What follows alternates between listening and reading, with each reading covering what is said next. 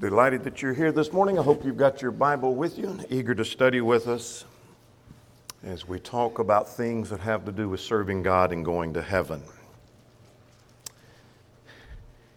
Peter uses the word precious. That is, the Apostle Peter, in writing in 1 Peter, uses the word precious multiple times. An interesting word. In fact, in chapter 1, in verse 7, he talks about the precious faith. He uses it to describe faith as being precious. Well, same chapter, a little bit later in that chapter, he talks about the precious blood of Christ. So faith can be precious. The blood of Christ can be precious. In chapter 2, we're going to give more attention to in a moment.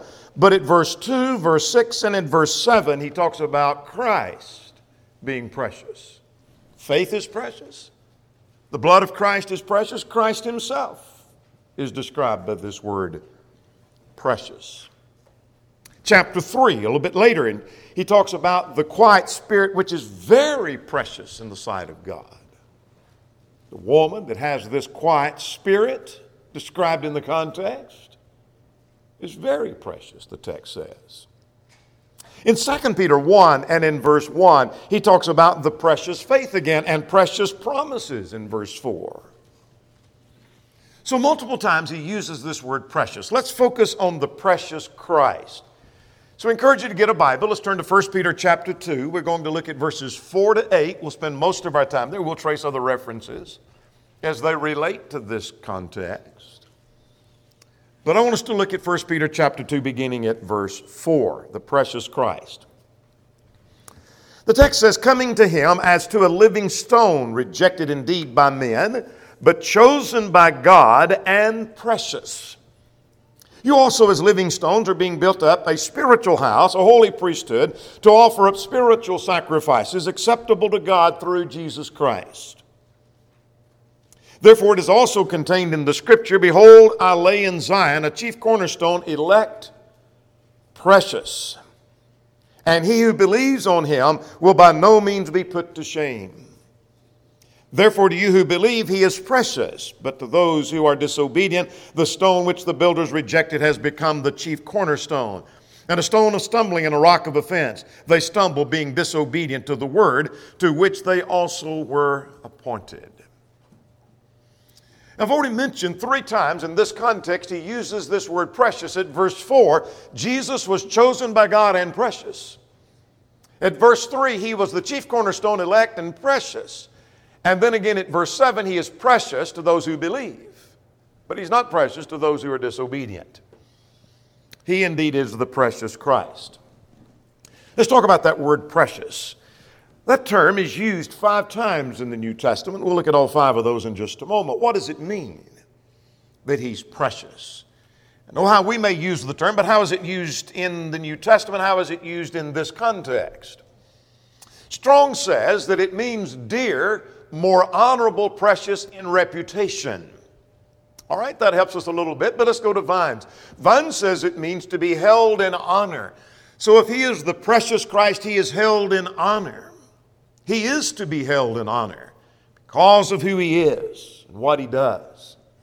Bedag says this, it means being esteemed of something of considerable worth, valuable. I like Bedag's definition. Being esteemed as something of considerable worth. In other words, not just average, but held in high esteem, very valuable, and indeed precious. Englishman's. What is Englishman's? That is a Greek concordance. In other words, we could learn from it where that same original word may be found in other places. Here's the 5 places.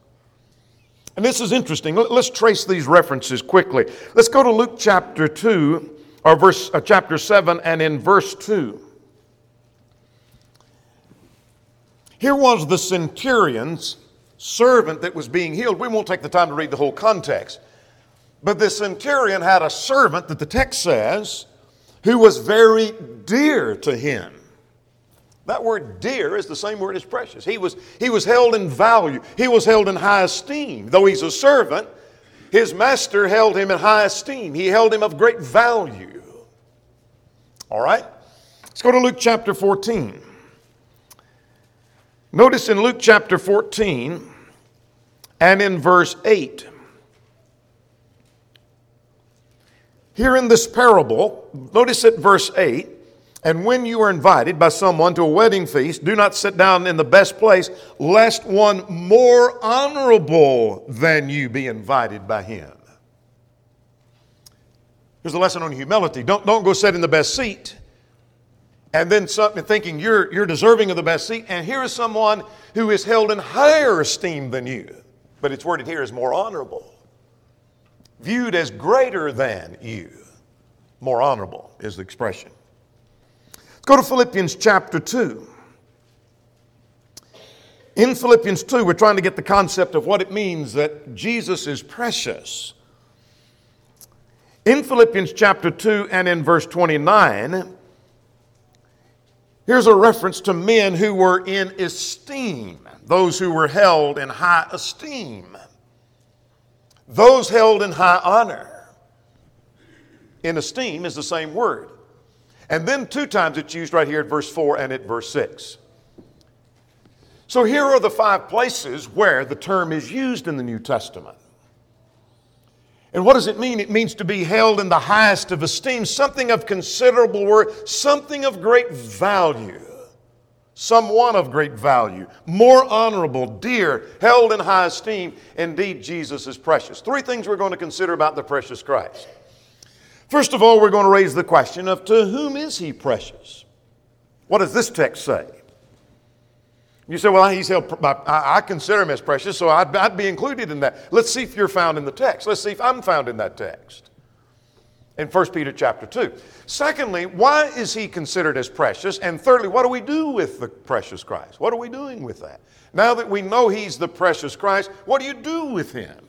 What are you doing? What should you be doing with him as per this text? And we'll look at that in its context. So if you've gone from 1 Peter chapter 2, I encourage you to go back now to 1 Peter chapter 2 beginning at verse 4. So let's raise this question, to whom is he precious? Who considers him of value? And let's start with this. First of all, God considers him as precious. Look at verse 4. Coming to him as to a living stone, speaking of Christ, rejected indeed by men, but chosen by God and precious. Who esteems him as precious, of great value, of highest honor? God himself does. He was given a place or held in a place of prominence and preeminence. In fact, Ephesians chapter 1 makes this point.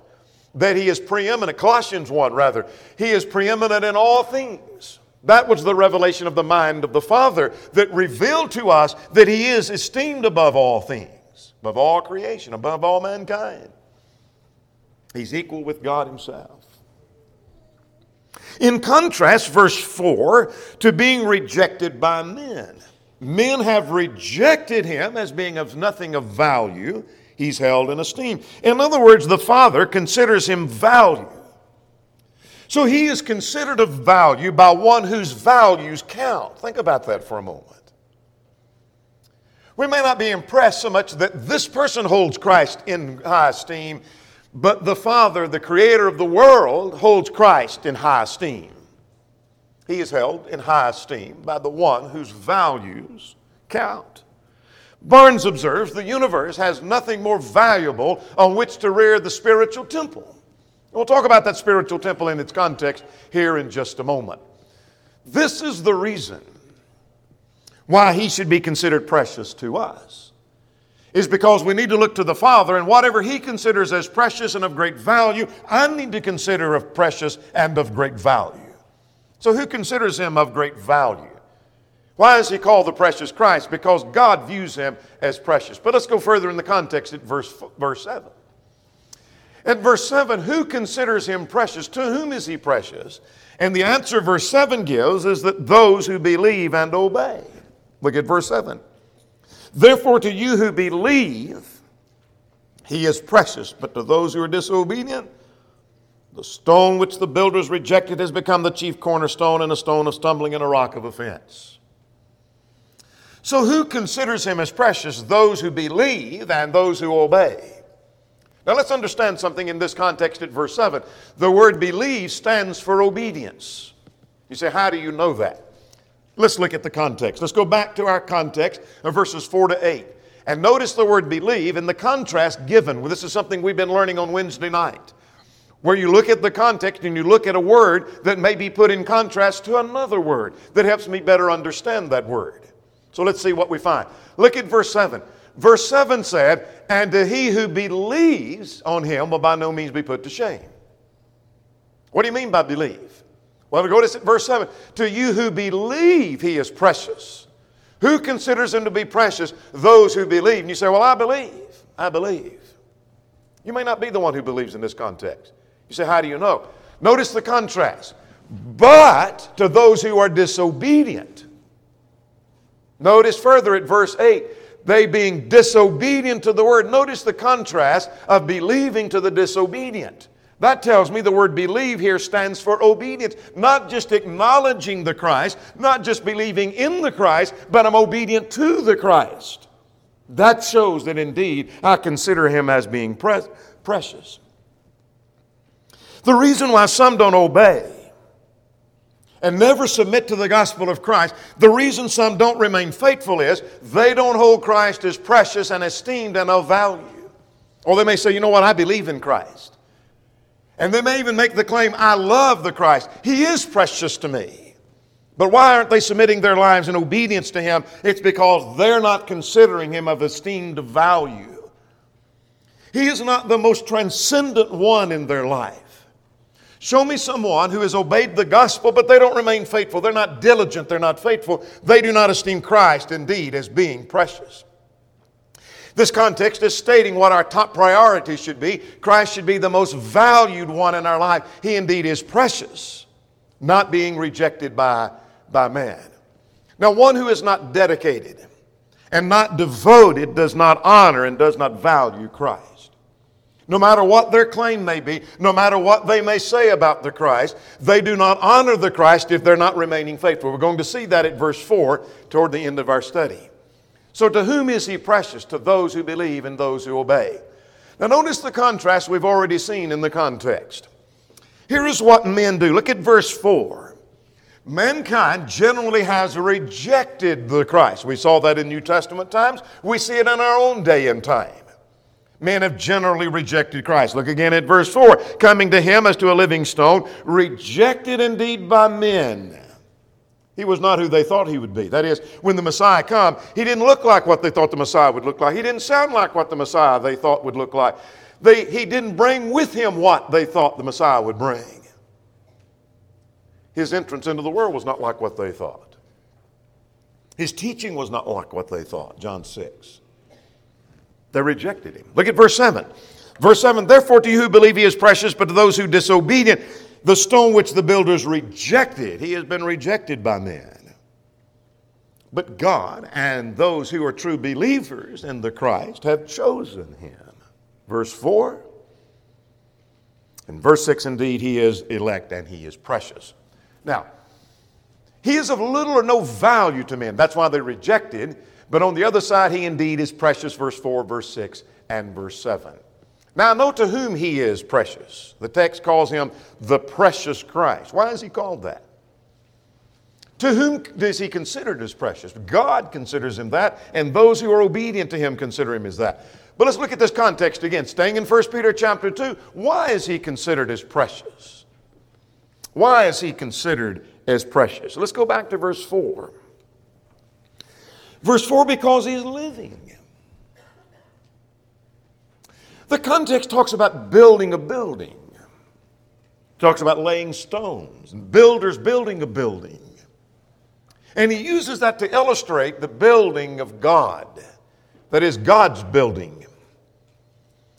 And the stone, which Jesus is called a living stone. Look at verse 4 now with me. Coming to him as to a living stone. In other words, he has real life as opposed to lifeless stones.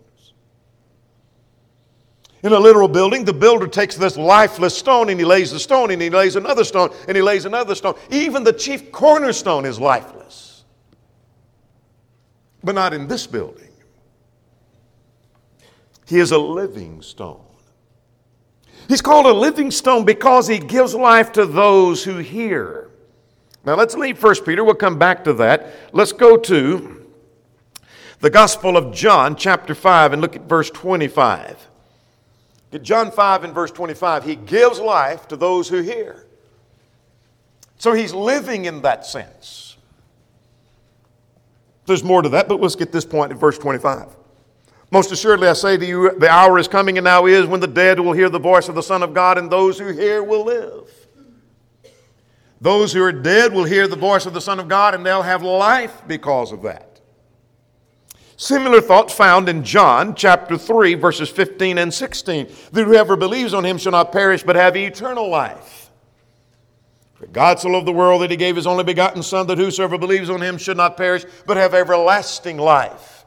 He gives life and induces life to us, both now, John 5, and eternal life, John chapter 3. Here is an affirmation of the resurrection. He lives again. He is a living stone. We're coming to him, and we're coming to a living stone. He's alive now. It's an affirmation of the resurrection of Christ. If he's still in the grave, he's a dead stone. But he's a living stone. That's why he's considered as precious. We become living stones likewise when we're joined with him in the same building. Look at verse 5.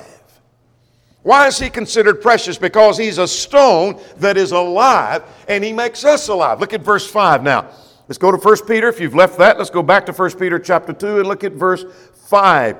You also as living stones. Not only is he a living stone, but you also as living stones, being built up a spiritual house, a holy priesthood. More about that house in just a moment. But we become living stones when we're joined to that living stone.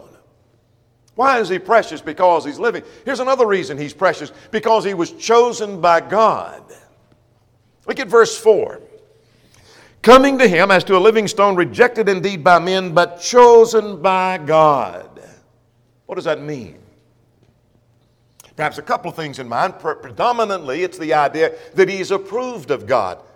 Remember God saying at the Transfiguration, "This is my beloved Son in whom I'm well pleased. Hear him." The same thing at his baptism, Matthew chapter 3. But God also chose him to be things and to do things. For example, to be the head of the church. God gave him to be head over all things to the church, which is his body, Ephesians 1, 22 and 23. So why is he precious? Because he was chosen. He was approved of God. But God chose him to be the head of his church. There's something else God chose for him. That he might be the Savior of his people. You shall call his name Jesus, for he shall save his people from their sins. God chose him to be the Savior. Not only that, God chose him to be the judge of the world. Let's go to John chapter 17. John chapter 17 and in verse 22, God has given all judgment to the Son. God has given all judgment to the Son. And God has appointed, Acts 17, 30 and 31, God has appointed a day in which he will judge the world in righteousness by that man whom he hath ordained, whereof he's given assurance unto all men in that he hath raised him from the dead. So he was chosen by God. That's why he's precious. Let's go back to our context. If you've left 1 Peter chapter 2, and go back to 1 Peter chapter 2 and verse 5. Our sacrifices that we offer unto God are acceptable through Christ. Look at verse 5. You also as living stones being built up a spiritual house, a holy priesthood. Now notice the connotation. We are not only a house, but we're pictured as a priesthood. That makes us priest. We're coming to Christ, and when we come to Christ, that makes us priest. We're a holy priesthood. What do priests do? They offer up sacrifices. Read further at verse 5. To offer up spiritual sacrifices acceptable to God.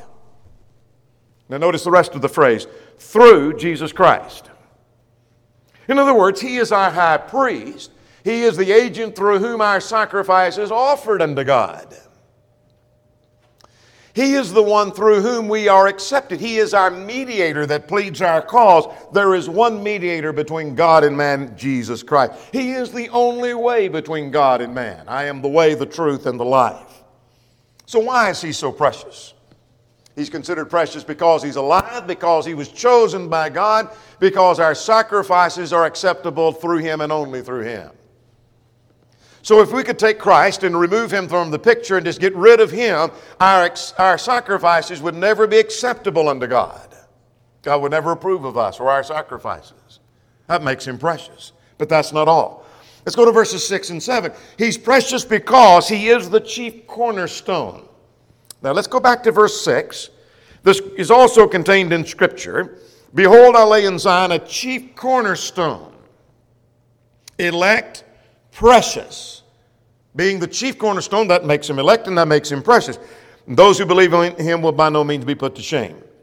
Verse 7, to those who believe, he is precious, but to those who are disobedient, the stone which the builders rejected has become the chief cornerstone and a stone of stumbling and a rock of offense. All right, what am I learning from that?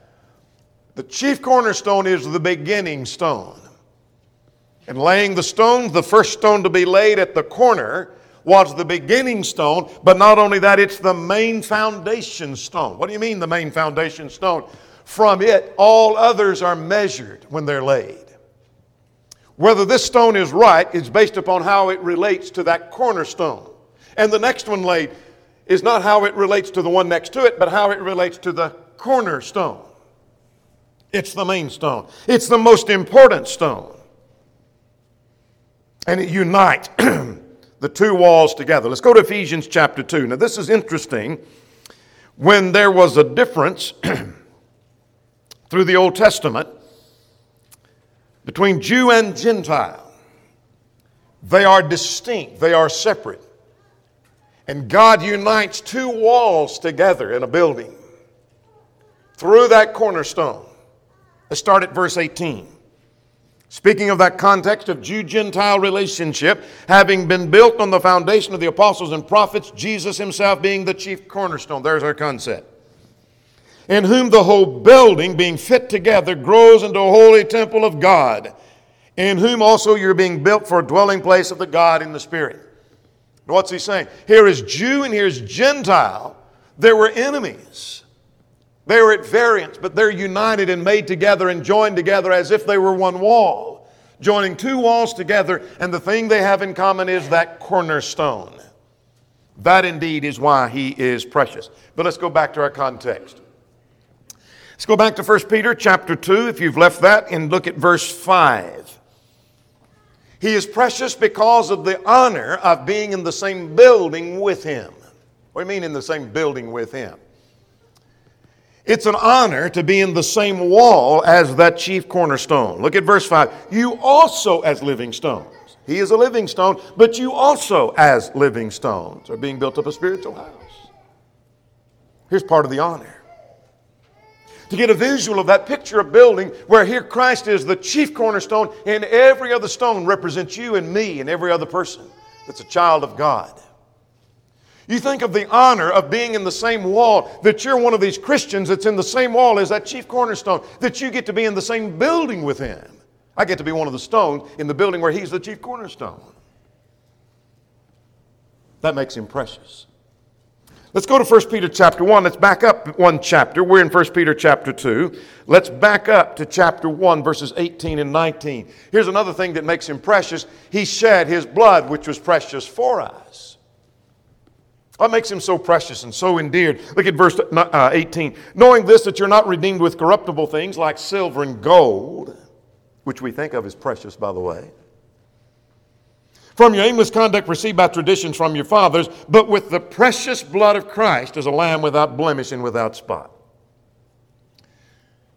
So I know who considers him precious. God does.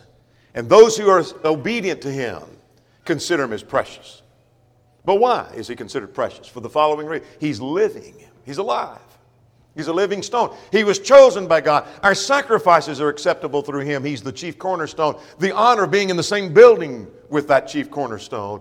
And he shed his precious blood for us.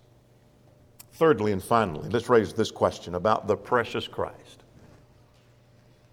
What do we do with the precious Christ? What are you doing with the precious Christ? Is this just an exercise of looking at a text and saying, okay, I understand the text says he's precious, and so, we've learned He's precious. And I learned what precious means, and let's go home. Or is it an exercise of now what do we do with the Christ? What are you doing with the precious Christ? What if someone asks you, what are you doing with Christ? What would your answer be? Are you coming to Him? You say, oh yeah. Really? You coming to Him? Let's go back to verse 4 of our text. That's 1 Peter chapter 2. Look at verse 4. This context only presents two options of what you're doing with Christ. It's not like multiple choice where you have 5 choices and let me see which one I want to choose. Any of them's good and I'm not sure which one's going to better fit my lifestyle. I think I'll take A or maybe B or maybe C. I think C would be good for me. We don't have those options. You have 2 options here. One's good and the other one's bad. Here's the first. What are you doing with the Christ? We should be continually coming to Christ. Look at verse 4. Coming to Him as to a living stone, rejected indeed by men, chosen by God, and precious.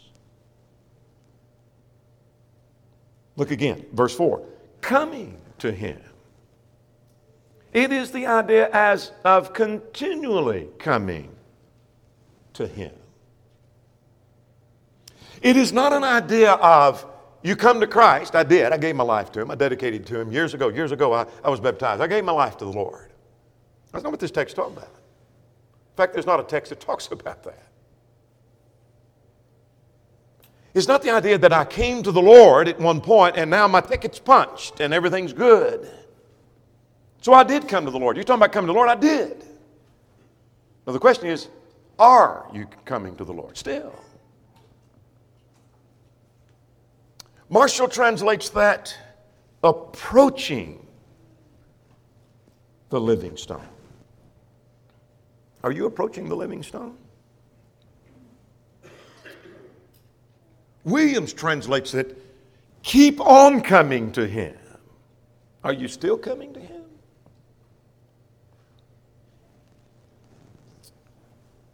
The way in which you live, the way you conduct yourself, the things you do on a daily basis, are you continually coming to Him?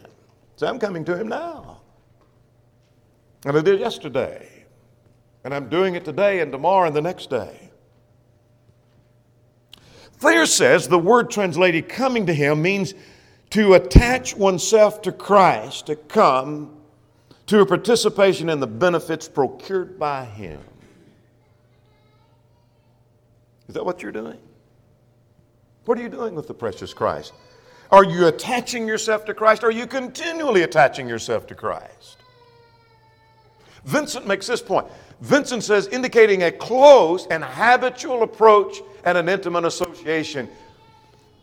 Do you not only come to Christ, but you come very close to Christ?